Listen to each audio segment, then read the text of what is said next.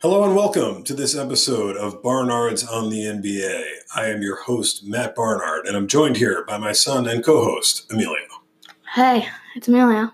We're back. Yes, we are, and we're joining you here today for the next installment in our series, in which we discuss the best lineups one could put together of NBA players based on where they played in college.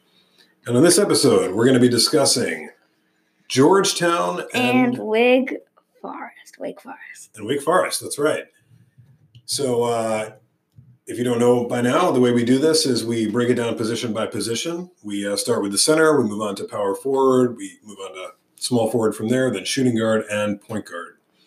Mm-hmm. So why don't we get right into it with our discussion of the players from Georgetown. This is quite a position at Georgetown. The center spot. Where did you go, Mills? Yeah, so there's a lot of good big men from there, and for the center I chose Patrick Ewing. Yeah. Yeah, I mean it's hard to argue. I mean Patrick Ewing, an incredibly productive career. Never got over the hump. Never won an NBA title, but was banging on the door. Number one overall pick back in 1985 in one of the most impactful drafts of all time. Guy who, got to two finals, played a long storied career with the Knicks. I mean, growing up in New York, he was the biggest basketball star in the city for a long time.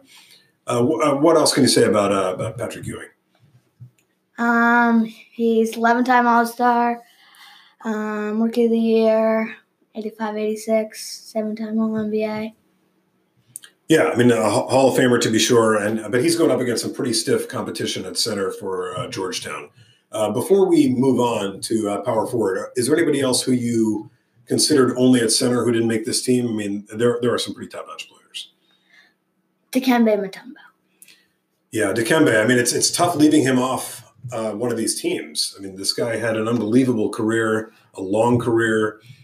Mount Mutombo, I mean, one of the most iconic players of his era with his classic finger wags, his awesome defense, and his consistent wearing of the magic number, 55.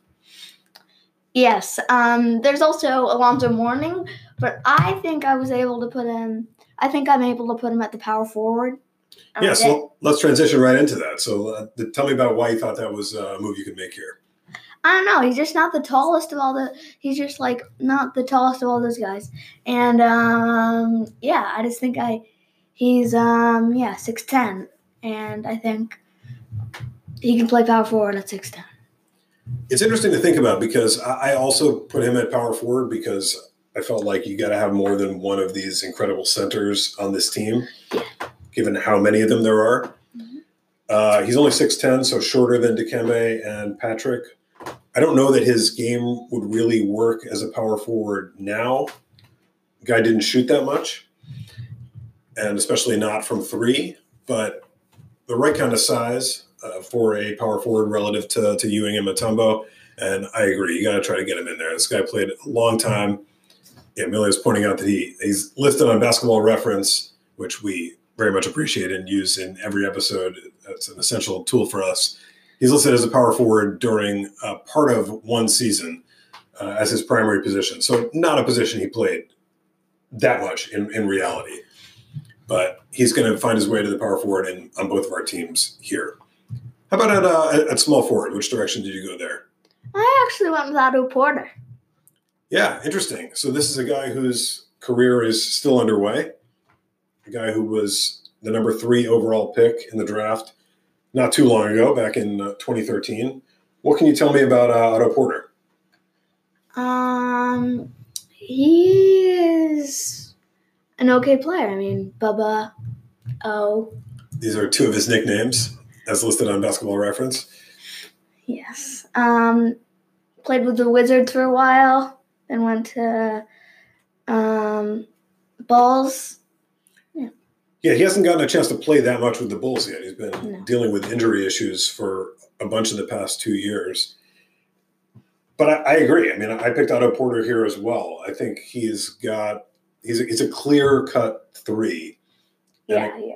and a guy who's been very productive in the NBA so far. I mean, look at some of his 3-point shooting numbers. They're really fantastic. I mean, he's a 40% 3-point shooter for his career with the kind of size that he offers on the wing at small forward and a 6'8" guy.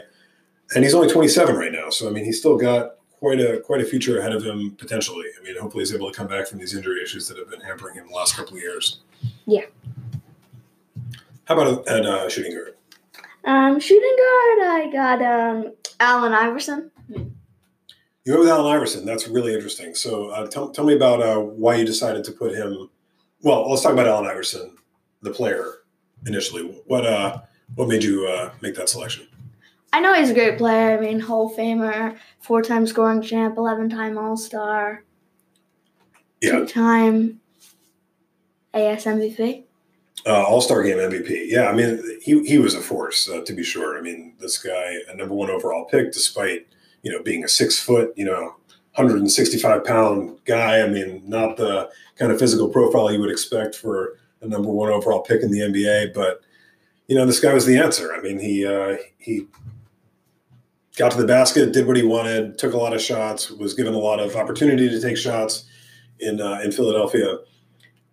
I would be remiss to not mention that this guy, personally, not one of my favorites, traded to the Pistons for my favorite player of his era, Chauncey Billups, and was a total failure with the Pistons. So that was one of the worst moments of my my life as a Piston fan, learning that Chauncey had been traded for a washed-up Allen Iverson. The guy was already in Denver at that point, but I think clearly has to be on this team. He actually made it at point guard for me, but I wonder whether we didn't switch around our 2 guards here in evaluating this team. So where'd you go at point guard? I went with Sleepy Floyd. Yeah, and I went with shooting guard. So I think one way or another we had the same 2 guards here. What attracted you to Sleepy Floyd? He's a great player. I mean, he was he averaged, he was 1-time All-Star only, but still. Yeah, this guy could really score, right? I mean, at his best, I mean, this guy was a 20-point-a-game scorer. I know he had some games where he scored 50-plus, right? I think so. Yeah, and, his name actually not Sleepy. Is given Eric Floyd. Yeah, but he managed to overcome, his birth name and be known by Sleepy by most for his entire career. So, do you have any idea why he was called Sleepy? His face looked sleepy a lot. Yeah, he's got a little bit of a tired looking face, but certainly plenty energetic on the basketball court and good enough to make this Georgetown team. Yes. So before we wrap it up on Georgetown, let's talk about any other players who you gave serious consideration to. Well, I was actually just looking at the list, and I saw Greg Monroe, Roy Hibbert. I mean, they've had an incredible number of top-notch centers come out of Georgetown. I mean, those 2 guys probably being the best examples, other than those we've talked about already. Roy Hibbert, a really productive NBA player, a guy who's notable for having kind of dropped out of the league really fast after having been quite useful for a long time, really, as a rim protector, a shot blocker, a defensive force. But the game kind of moved away from him. He couldn't move to defend players on the perimeter and was out of the league real fast. Greg Monroe, kind of similar deal. I mean, this guy was still in the league, right? He'd been in the league until the season before the one that just was suspended. But a guy who really just couldn't hang on the perimeter. I mean, as a perimeter type of player, a guy who had to get out there, a guy who was a useful scorer and rebounder on some bad Pistons teams. And I was, grateful to have him. I mean, he was productive, helped the Pistons not be even worse. But a guy who you can't even really consider on this Georgetown team because, the top-end talent is so significant. Yeah. How about any other players who might have caught your eye from the Georgetown alums? Well, Ruben Boomcha. I mean, the name. An incredible name. One I've certainly remembered for, since he came into the league briefly in the early 2000s and was playing at Georgetown prior to that. Yeah, there are a lot of Georgetown alums for sure. I mean, whether you're talking about Jeff Green, who's still in the league right now, Yeah. a guy who's played a lot. I mean, he's fifth all time in games among Georgetown alums, but And there's 45 players who went to Georgetown. yeah, 45 players who attended Georgetown. That's right. I mean, including Jaren Jackson, Mike Sweetney, who was a first round pick by the Knicks back in 2003. Michael Jackson, the pop star, actually drafted by Georgetown or drafted from Georgetown in 1986, and some guys who are still active right now. I mean, thinking mostly about Marcus Derrickson. You got any thoughts on him? Not really. Yeah, Marcus Derrickson. I also wondered whether before we wrap up this segment, whether you had any thoughts on Jarrell Benimon yet. I mean, it might be too early, but I'm wondering if you think he has a chance to crack the list. I know it's still early days in his career. He's retired. All right. Well, that's our segment on Georgetown. We'll be back in just a moment to chew over the Wake Forest starters. And we're back to continue our discussion. We're going to be talking about NBA players who attended Wake Forest. We're going to be starting at center. Meals, who do you have as the Wake Forest starting center? Tim Duncan. Tim Duncan. Tell me a little about Tim Duncan. I mean, just got into the Hall of Fame. He's a 15-time All-Star, 5-time NBA champ. I mean, great player. Absolutely. Drafted into a fantastic situation as the Spurs had been uncharacteristically bad the year before they got the number one pick and were able to take him. He was able to team up with David Robinson, have success right away in the NBA with the Spurs, landed in a situation where Greg Popovich was his coach. But he did it all. I mean, like he paid off all that potential.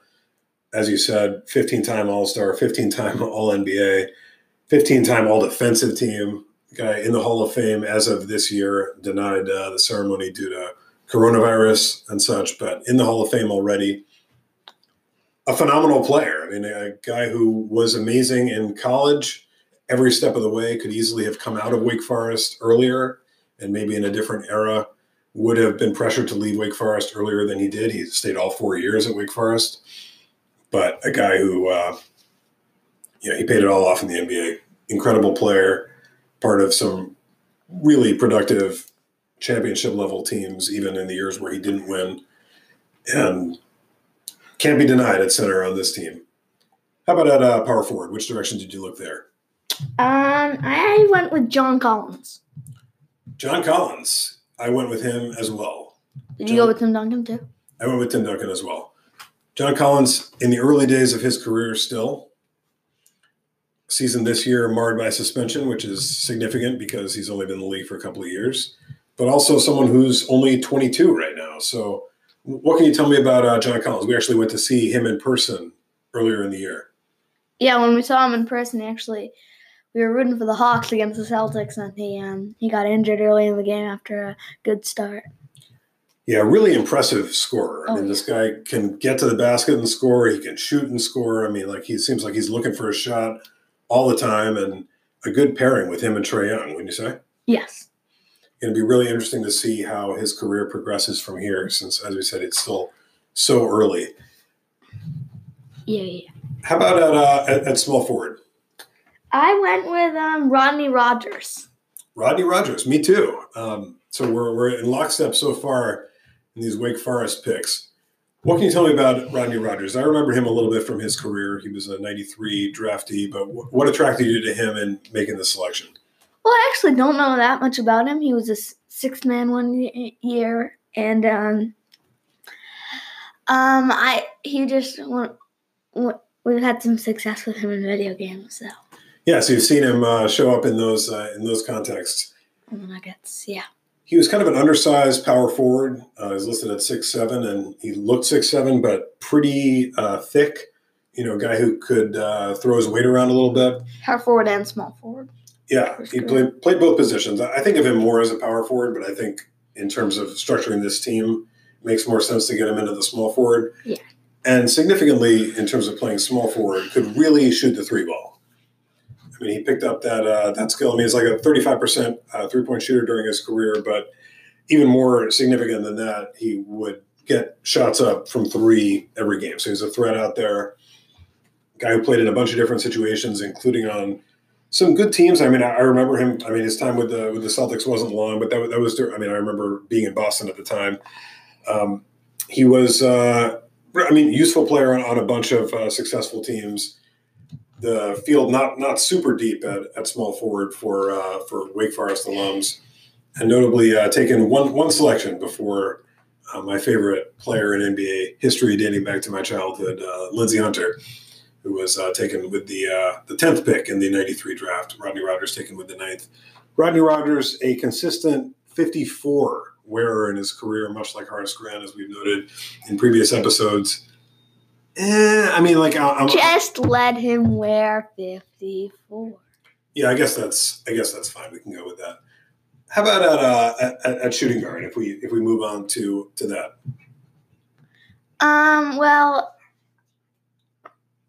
I know you were a little bit curious about this one, but I told you this one time and you disagreed with it. So Jeff Teague. Jeff Teague at the 2. I also chose Jeff Teague upon further reflection. So why don't you let me in on some of your thought process, and I can follow up with mine. I really looked into this one. I mean, I looked at a bunch of different players like Ish Smith and all those guys. There wasn't a good actual shooting guard, so I had to go with him. Yeah, I tend to agree. I think you're kind of dipping significantly further down into the quality of players if you go another direction. Obviously, the guy who plays point guard on this Wake Forest team, who we'll get to in a minute, I mean, pretty obvious where we're going with that one. I think he's certainly a better shooter than Jeff Teague and probably would be a better off-ball player than Jeff Teague. But he's also nicknamed the point god because he's one of the best point guards in NBA history. So it's not like you can really bump him off the point. And we're talking about Chris Paul, of course. So I also had Jeff Teague at the 2. I think that's less than an ideal fit. But when you look at the other options, and we'll get to those as we wrap this up, he's 6'3". I think he would at least be something of a threat off the ball if you played him around the perimeter or something like that. So I went with Jeff Teague as well. So let's get to that point guard we were just mentioning. Well, Chris Paul, I mean, I don't really think we need to talk about it that much. No, other than to run down some of his phenomenal credentials. This is one of those. 6-time steal champ. Yeah, I mean, a menace in every way. And 4-time assist champ. 10-time All-Star. Yeah, and I think those numbers kind of even undersell Chris Paul's impact on the league. I mean, he was on some teams that were not super competitive for parts of his career, but a guy who at 6'1" is continuing to get it done in the NBA at 35 years of age now. What can you say? I mean, this guy is maybe the second best point guard of all time behind Magic Johnson. I mean, his career speaks for itself. Steph's probably the second best. Top 5 for sure. Yeah, that's an excellent point. I mean, Steph's certainly in the mix there too. But Chris Paul, a legend. I mean, a guy who's been an innovator in the game in terms of drawing fouls and figuring out how to work the refs and work basically all the edges around the game to maximize his effectiveness. An incredible player, and clearly the point guard on this team would be the point guard on just about any of these college teams that we're putting together. Yeah. So we have our starting 5 in place. We're in lockstep, total agreement on all 5 guys. Is there anyone else you seriously considered on this list? Any current players you have your eye on? Ish Smith? Yeah, just a word about Ish Smith. What attracted you to him? He's a decent player. I mean, undrafted. Yeah, and a solid backup point guard in the league for quite a few years now. I know he was good with the Pistons when he was there for a couple of years, but has been a solid NBA contributor for a long time at a bunch of different places now. Who else? That's pretty much it. I mean, yeah. I think guys like among current players, Al-Farouq Aminu and James Johnson certainly deserve some mention. These guys have both been in the league as contributors for a number of years. I don't know that either of them has that good of a chance to crack this list, but at the same time, it's not like Rodney Rogers is providing an enormous barrier at small forward, and you can potentially get those guys in there. Although I think of them probably a little bit more as fours. Did you think at all about Jalen Horde? Well, that's it for the. No, I did want to go a little bit further. I did want to mention Josh Howard, who was a really impactful player on the Mavericks when he came into the league as a scorer. Darius Songaila, a guy who may not have popped out to you in looking into this team, but was a quality big. I mean, quality power forward type for a bit after having a notable college career. Randolph Childress. Randolph Childress, yeah, we were talking about him just recently. I was showing Amelia some highlights of his play In college. Yeah, a guy who really was a standout at Wake Forest as a point guard during Tim Duncan's time. He had a very notable 1995 ACC tournament where he ripped through the tournament, scoring 40 points, 30 points, and then 37 in the final against North Carolina, in which he had one of the sickest ankle breaker moves you'll ever see. And he hit the buzzer beater. Yeah, truly an epic performance. Well worth checking out the highlights of that one. Before we move on from Wake Forest here, any thought on Dave Bud? Mills is slapping his face in response to that. You did a little Dave Bud. Yeah, it was a little joke. I like to throw those in there periodically. So is he on the list? So why don't we run down our starting lineups again before we move on here? Both of them? Sure.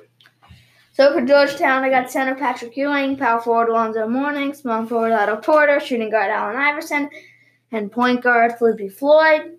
Wake Forest, center Tim Duncan, power forward John Collins, small forward Rodney Rogers, shooting guard Jeff Teague, point guard Chris Paul. Great. So that wraps up our segment here on Wake Forest. We'll be back in just a moment to compare these lineups to one another. And we're back to get to the breakdown of this Georgetown versus Wake Forest team. And we forgot to mention Muggsy Bogues for Wake Forest. I mean, same birthday as me. Shortest player in NBA history, 5'3", and played almost 900 games in the league. I mean, very impressive, Muggsy Bogues. Yeah, I mean, iconic player, really. I mean, the pictures of him with standing among NBA players and actually balling out among NBA players for as long as he did. An incredible accomplishment for shorter people everywhere. I mean, like the best 5'3" basketball player ever, you'd have to say, right? Muggsy Bogues. Absolutely, no question about it. All right, so let's get down into this position by position comparison between these teams and see how they stack up against one another. So we'll start out with the centers, where we've got a primo matchup of Georgetown's Patrick Ewing against Tim Duncan from Wake Forest. What do you got here, Mills? I'm going to go with Tim Duncan. Yeah, I think I'd go Tim Duncan too, but I mean, this is a really tough battle for Patrick Ewing to lose. I mean, think of where he stacks up against other NBA centers and big men all time. One of the greats, but he's going up against someone who's even a little bit greater, and that's Tim Duncan, the big fundamental. So the Wake Forest squad is up 1-0. How about a power forward where we've got Alonzo Mourning from Georgetown and John Collins from Wake Forest? You got to go Alonzo Mourning. I mean, you can't really argue about that one. Much more accomplished player at this point. Yes. I mean, it's not really even John Collins' fault. I mean, the guy's 22, so he can't possibly have accomplished nearly as much as Alonzo. All right, so that'll even things up at 1-1. At small forward, we've got Otto Porter of Georgetown and Rodney Rogers of Wake Forest. What do you got here? Well, I got Otto Porter, Rodney Rogers. This one's a close one, but I think I'm going to go with Otto Porter. Yeah, I think I agree with you. Otto Porter, more well-rounded, more versatile player than Rodney Rogers, has already, I think, achieved at a higher level, like across full seasons than Rodney Rogers did. Certainly a better shooter, different body type. Otto Porter, a bit more of like a, modern wing in terms of the body type. But, I think able to defend probably more players in today's NBA, and still has a lot of room to improve as well. Much more of like a full-time starter than Rodney Rogers ever was. So that gives Georgetown a 2-1 edge as we head into the shooting guard comparison, where we have Allen Iverson for Georgetown and Jeff Teague for Wake Forest. What do you got here? Well, I got to go Allen Iverson. I mean, AI. Yeah, can't really fight you on this one. Allen Iverson, an elite scorer, certainly another level of player from Jeff Teague, who's a useful point guard in the league, useful starting point guard, but not at AI's level. Yeah, and that gives Georgetown a 3-1 lead. Yeah, so now we got point guard to consider. Chris Paul. Yeah, not really much to say. It's Sleepy Floyd for Georgetown and Chris Paul for Wake Forest. It's obviously going to be Chris Paul, which is going to set up a 3-2 victory when you're looking at these matchups for Georgetown. But do you think that's how it would actually play out if these guys got on the court and ran ball? Yes. You think Georgetown would be the victors? What's your logic there? I think with Chris Paul at the point, it's really going to set up this Wake Forest team for a lot of success. Chris Paul at the point, Tim Duncan inside. I don't know, Mills. I don't know. I just feel like Tim Duncan's going to get guarded pretty well by Patrick Ewing. Yeah, hard to argue. This is going to be a really excellent matchup, I think. If these guys were actually to come together and ball out. Yeah, what do you think? I think I would probably take Wake Forest, but it's definitely a close matchup. To me, having Chris Paul running point and having the likes of someone like John Collins who could shoot. Basically everybody could shoot here except for Tim Duncan, so you could kind of play 1 in, 4 out kind of setup, and I think that would work pretty well. And with Chris Paul running the show, I really like my chances.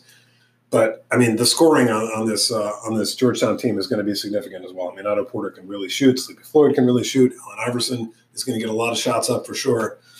And obviously Patrick Ewing is going to be dominating, or whatever version of dominating you can do against Tim Duncan. Those guys obviously faced off in reality a bunch during their careers as well.